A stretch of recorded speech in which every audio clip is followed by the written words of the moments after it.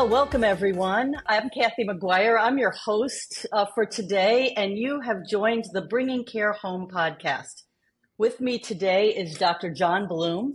For those of you who are regulars, you may recognize Dr. Bloom from a podcast on our Slice of Healthcare network back in 2022. But Dr. Bloom is the CEO of Podometrics. And he's here to talk to us about this exciting technology and services that they have put together. And let's just jump right in. Dr. Bloom, you know the drill. Tell us and tell our audience, especially for those who haven't met you here before, kind of how you got started. Our audience is always thrilled hearing the paths of entrepreneurs, especially when they hear that you invented something in your dorm room or in a study carrel with 5 other guys or whatever, It's always really cool to hear that stuff.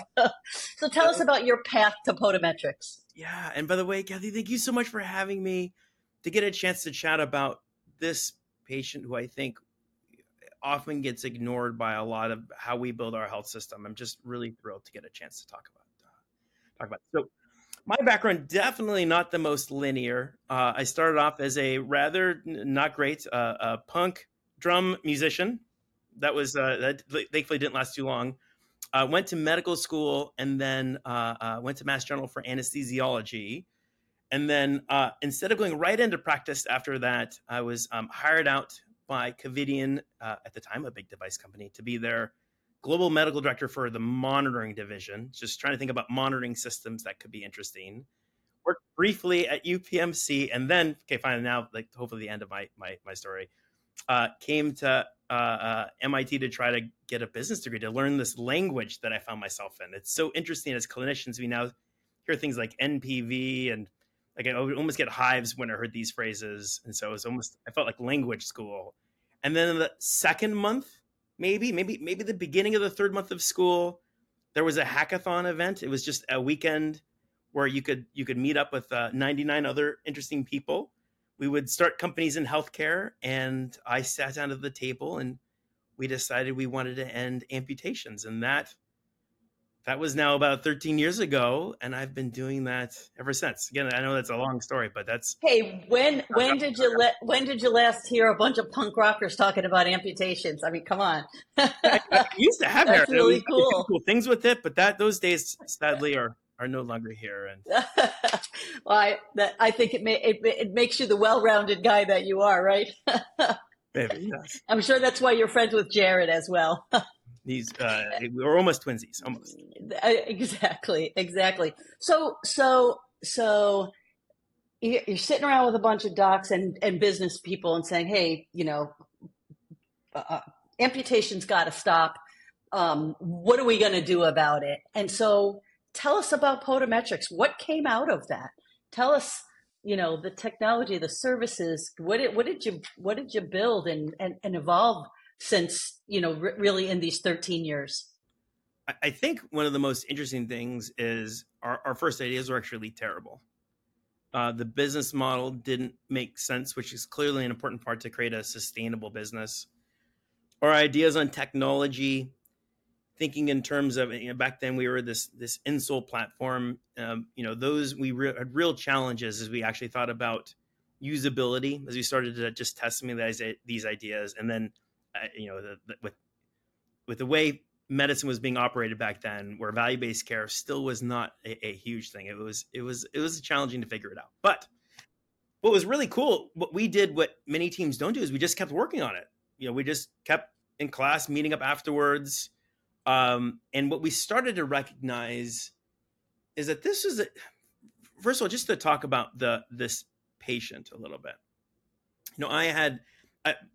When I was practicing, and certainly when I was training, I could spend whole days in the operating room doing nothing but amputations, a full schedule of losing limbs. And unfortunately, on this patient, we spend an inordinate amount of direct expenses, and the 5-year mortality after an amputation is over twice that of all cancer combined. So it's about 60 to 70%. It's an absolute killer.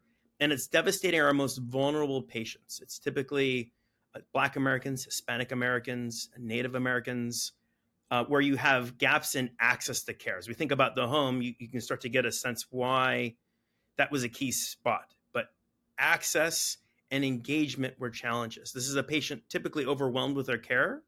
If they have diabetes to the extent that their limbs are at risk of amputation, typically they have hearts that are affected, lungs, kidneys. So it's a complex patient, and just to presume that they'll use this thing every day, I think we recognized that was going to be the biggest problem to solve. It wasn't actually amputation; it was trying to figure out usability and engagement. And what we ended up creating, I hope I'm taking too long on this question. No, please. What we just give me cues. I take cues easily. You're good. We built a mat. That form factor, although not the sexiest, it made sense to them, right? Or like as we started to work with our first populations, like we tried originally all these different form factors, but that form factor seemed to be kind of logical. You put it by the sink, and while you're brushing your teeth, you go on with the rest of your day. That's it. It's fairly mindless. And then we can take thermal data from the feet, which is going to allow us to look for signs of tissue breakdown. Like as you get a sense, if you get a scratch, it starts to get red and inflamed, and it gets hot. That's the extra blood flow coming to the area to try to heal it. We see that spike in temperature and wherever it's occurring on this full two-dimensional scan of temperature to try to see if there's a potential wound that's developing. And the primary antecedent, the primary thing that causes an amputation is a wound. It's a diabetic foot ulcer, this break in the skin that can get infected and get ischemic, meaning not enough oxygen there. And we can see that on the scanner. And then we have a team of mostly nursing staff that actually now tries to work with this patient so that they, in the moment that there's a problem, we can give them the support that they need to try to ensure we can get the prevention that we hope to have. And I can talk maybe a little bit later about our clinical data, but that is where we landed. And we've been able to now get it into, we're now in every state except for, I think, Alaska, now across the United States. Well, when I think back on my childhood, and my grandmother's best friend, Margie, was a lady who had a whole bunch of different health issues, but she was diabetic. And as a child, you don't even know what a diabetic is. But what we knew is that when we were, 8 and 9 years old, Margie lost her toe. And then when we were 11 or 12 years old, Margie lost her foot. And then she lost her leg below the knee. And then she lost her legs above the knee. And by the time my grandmother and grandfather had their 50th wedding anniversary, their maid of honor, Margie, was in a wheelchair with a double above knee amputation. And it was all about diabetic ulcers. And it was a long time ago because, I'm not as young as I look, but this was, you could see the trauma that people go through. And as you described, this is the biggest kind of outgrowth of a myriad of complex medical conditions that kind of stem from their heart disease and kidney disease and their diabetes. So, wow. So you've created this mat, and you started to see that you could find problems early and intervene. And so what did that look like in the early days when you were kind of developing them? What did that look like? How did you turn that into a product that, folks were saying, wow, let's figure out how to use this. And I know it wasn't a one-step journey.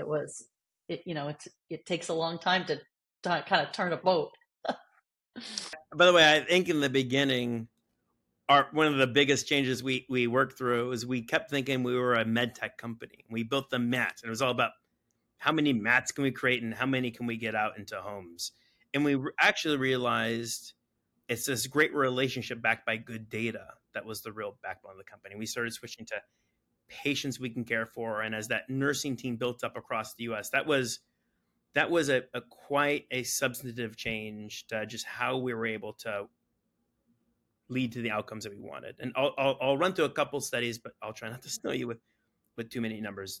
Probably our first big study was a 7-center trial where we followed patients for a period of time, and we didn't actually turn on this temperature algorithm. We just saw in the beginning, right? You're just trying to understand how good is a system, you see who ulcerated and then which patients we alerted. And what we found is that we were actually able to detect 97% of these wounds a little over 5 weeks before they happened or they presented, 37 days on average. That was the first study, which is just exciting that this, as we tune the algorithm, it was good at detecting these wounds early. But probably the most exciting paper we had that's in the peer-reviewed literature was our pilot with Kaiser Permanente. And there what we saw in a population in the mid-Atlantic region is, it's a complex patient that we first prevented 71% of amputations, which was stronger than I think we expected or initially to see. Almost 3 out of 4 of these to wipe off the books, but we also saved approximately $12,000 per patient per year on average. The average savings was $12K. Whether we were able to get you to support you for just the first day and that wasn't your thing, or every day in that year, that was the average part. And that was driven by a couple things. The biggest one was keeping you out of the ER and out of the hospital. So we dropped all-cause hospitalization by 52% and all-cause ER visits by 40%. And the idea that they can not have to come to us in the healthcare system, that we can go to them in their home and they can have the life that they want to and not have to be constantly in and out of our system. It was the best. It was an exciting outcome to get to see, and it was the basis of the business that we've built up. Neat. And so you started to see that it wasn't just a product, it was a product and the data that gets generated from the product. And then it's the notification. So it's a kind of a, product data service. And so how has your kind of messaging evolved around podometrics related to that? Because it's not just a pad anymore, right? Well, certainly when I was at Covidien, my first mentor in this space, he would always say, like, look, a monitor alone is useless. It has to be a monitor tied to an intervention, and only outcomes matter. You don't want to just say, hey, this patient's in trouble and can't do anything about it. Like, you need to know that the alert is actually has something tethered to it. So we really had to build up and validate our clinical protocols, essentially offloading protocols, and how we work with this patient. And then you look for the outcomes. So you have the monitor tied to the intervention to see outcomes. And I think as we started to pivot from device to patients, it really became about how do we create access? This is a patient that's Medicare, Medicaid. It's still a large commercial population, but it's largely these government programs. And how can we get to them? When the biggest challenge, by the way, was that what we kept being told in the beginning when we founded this company, everyone said it, prevention doesn't pay, John, which is cynical. But in a fee-for-service world, that's kind of correct. Yeah. Right? And so that was devastating. Like, this thing has to exist. And we really struggled there in the beginning until we started working with the payers to say, look, we can save you $12K per patient per year. Now, capitated providers, to try to keep this patient out of our facilities and hopefully safely in home. Sure. Well, and I was when you said doesn't matter when if you don't have the right payment mechanism. We've said a long time whether it's PACE, hospital at home, form follows finance, right, in the fee for service world, and you're here kind of banging a drum for a form to follow function, and when you can make a change like this, you want to scream it from the rooftops, and so the payers started to take notice from the data, sounds like. Yeah. And they're conservative by design, and appropriately so. It's so important that we put our resources to where it drives outcomes the most. So often we'll need to repeat those studies in their populations. But the exciting part is it's been consistently strong, and we can build up our programs and then start to scale into these programs. And to get to see the needle move, real time is getting to be excited. Now at our scale, you get to actually see the numbers start to move, and it's been neat. Now for those who are clinically, not kind of thinking ahead with you, all diabetics with certain specific clinical traits that say, hey, this is their next logical step, or do you wait till they get the first DFU? How would a provider decide, this is my population and this group of that population is going to be using these mats? It's such a good question, and we have to be super appropriate where we place, various resources. There's now, and I'll skip ahead. There's now 4 randomized control trials, 3 of which funded by the NIH that have looked at a few different populations, and probably the 2 that are now most valid. Certainly, the one that has the most signal is anyone who's ever had a history of a foot ulcer or a partial foot amputation at any time in the past. So it could have been 10 years ago or it could have been last week. The most data is there. And then the second population that's been validated is patients with foot deformity plus neuropathy, meaning they've lost their body's alarm system. They don't feel when they pick up damage. And that foot deformity is placing abnormal pressures at certain locations and abnormal shear force, even friction force, that can raise the risk of that tissue breaking down. You've lost your alarm system. You have a focus of stress. And unfortunately, that population is also at risk. And then outside of that, I mean, it stands to reason it would work. But I think if we're going to use our resources where it's backed by most data, those are the 2 populations that are most in need. Excellent. So kind of like your fire alarm doesn't work. Somebody's got to stay up all night and watch for fire. So this is the way that you watch for that fire. That's right.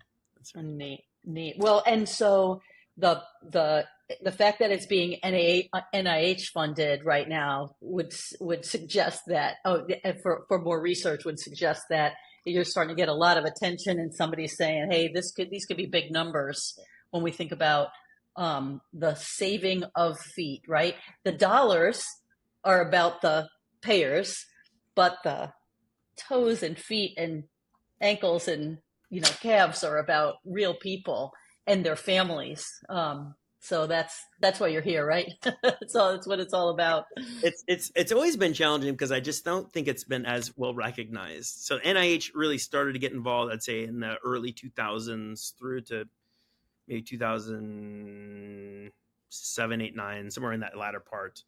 And now it's just really about recognition of a patient who we commonly doesn't get the same level of press or note, and just, this is a patient population that's just getting devastated, right? It's where I think as a healthcare system, we haven't necessarily done our best work. Here's a great example of this, by the way. Oh, it's kind of cringy too. When I trained,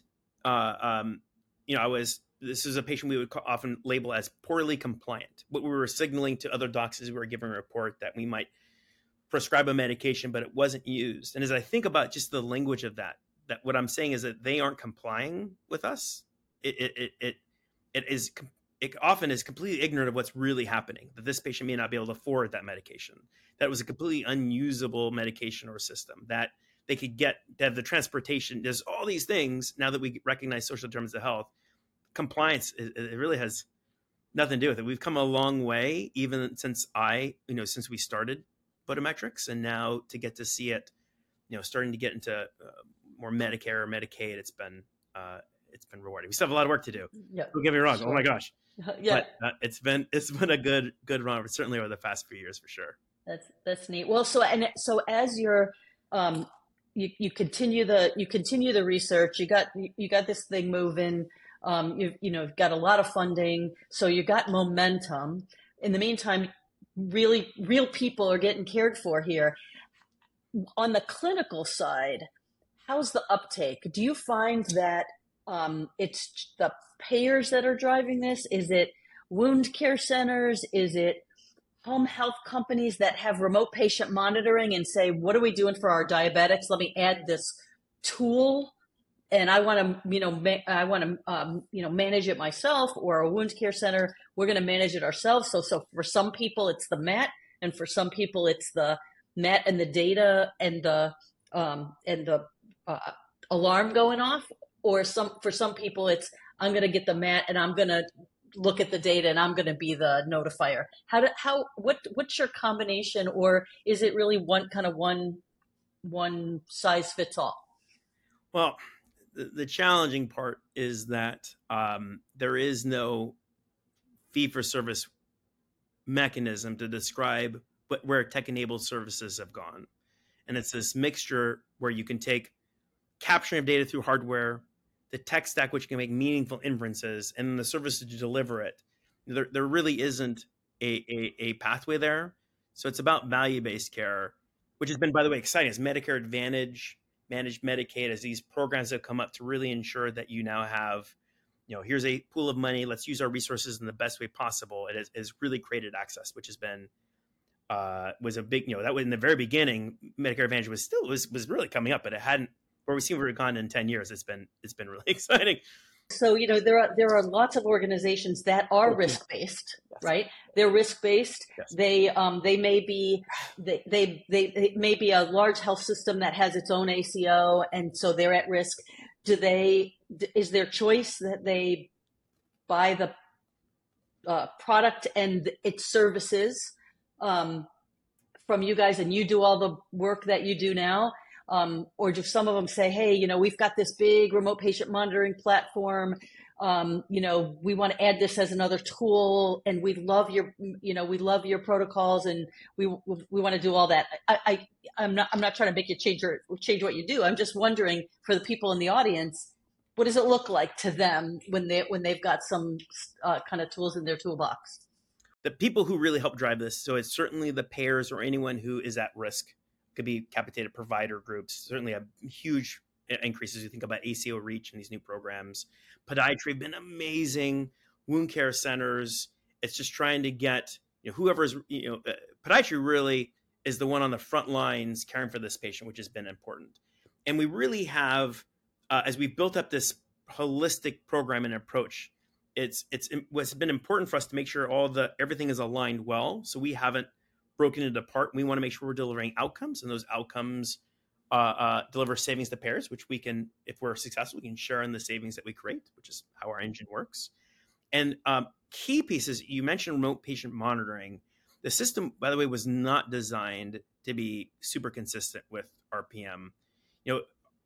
That was a big change a couple of years ago when we had this explosion of RPM that would get paid. The only challenge to me is, I think it was unfortunately a little bit unintentionally silly in its implementation. It basically said, Doc, you need to look at this data every month to get billed. But a computer does that passively. It could just notify you when there's a problem. All that is just silly, busy work. Why would we be forcing docs to look at all these blood pressure measurements and temperature measurements when instead what we do is just notify them when there's an issue? There's no dashboard to have to look at. The provider should do what they should be wanting to do, as opposed to being like legally on the hook for some dashboard that they better be aware of whatever's on that thing.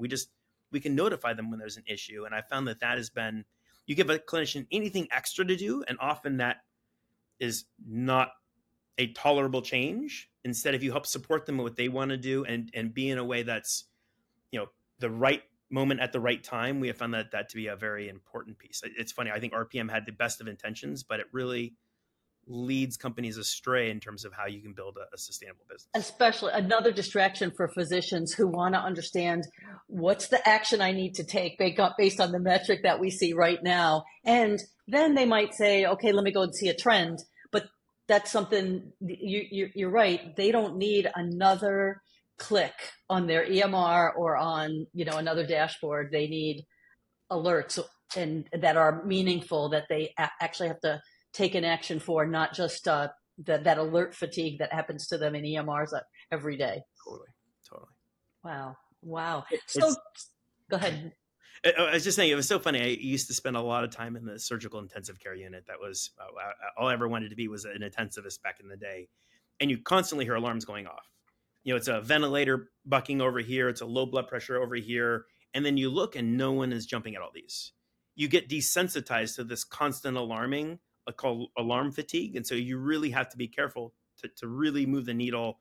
It's that right alarm at the right spot, so that you're not just constantly bombarding our clinicians, our staff with, you just get desensitized to the constant. Right. Yeah. Well, so, and one kind of audience that we haven't talked about today is the actual diabetic patient.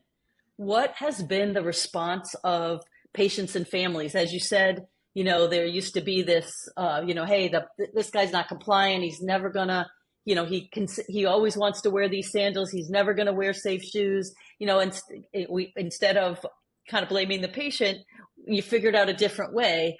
What what's been the response of patients that are using this on a routine basis?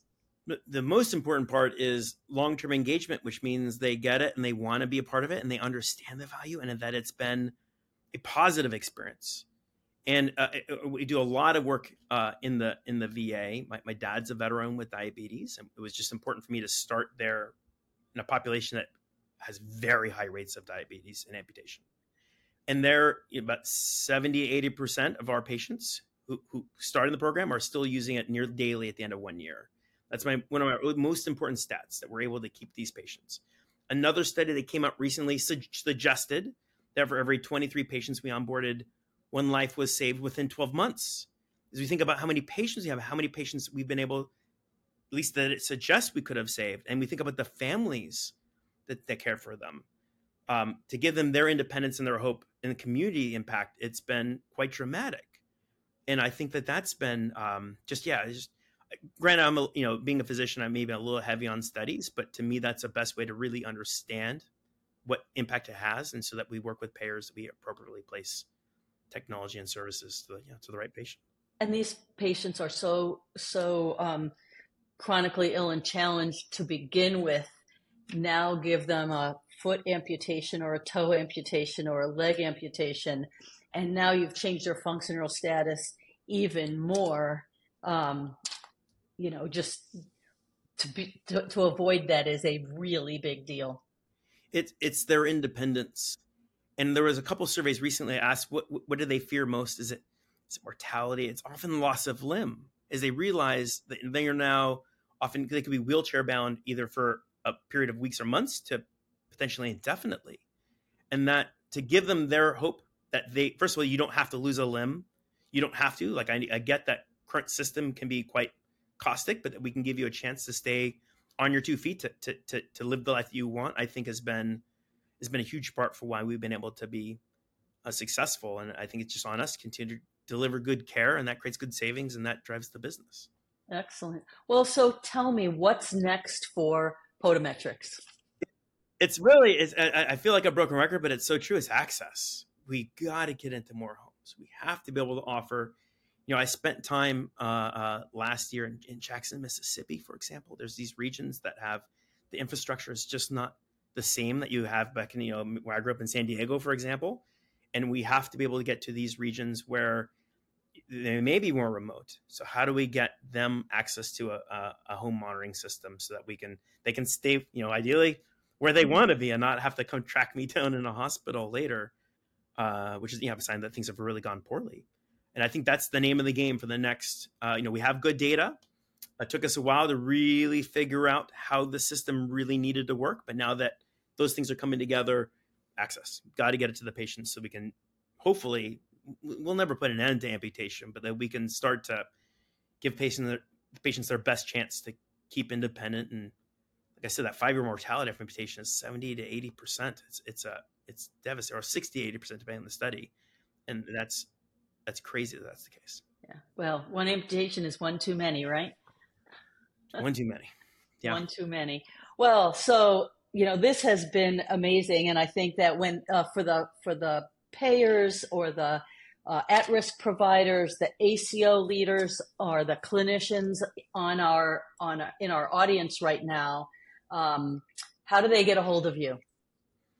Probably the best way is our website, HTTPS. Always got to remember that part. And it's www.podometrics.com. It's the best way to do it. And we'd be thrilled to help support any population in need. Excellent. And I can tell you that the website's great. It's got a lot of great information. It's got a great video and a lot of, read the news, read the, Podometrics in the news as well, because it'll talk a little bit about some of those studies. And it sounds like you've got really good stuff going on. Dr. Bloom, thank you so much for joining us today. And we'll look forward to hearing more about Podometrics and the great work that you're doing to prevent problems of diabetic foot ulcers. Kathy, thank you so much for having me.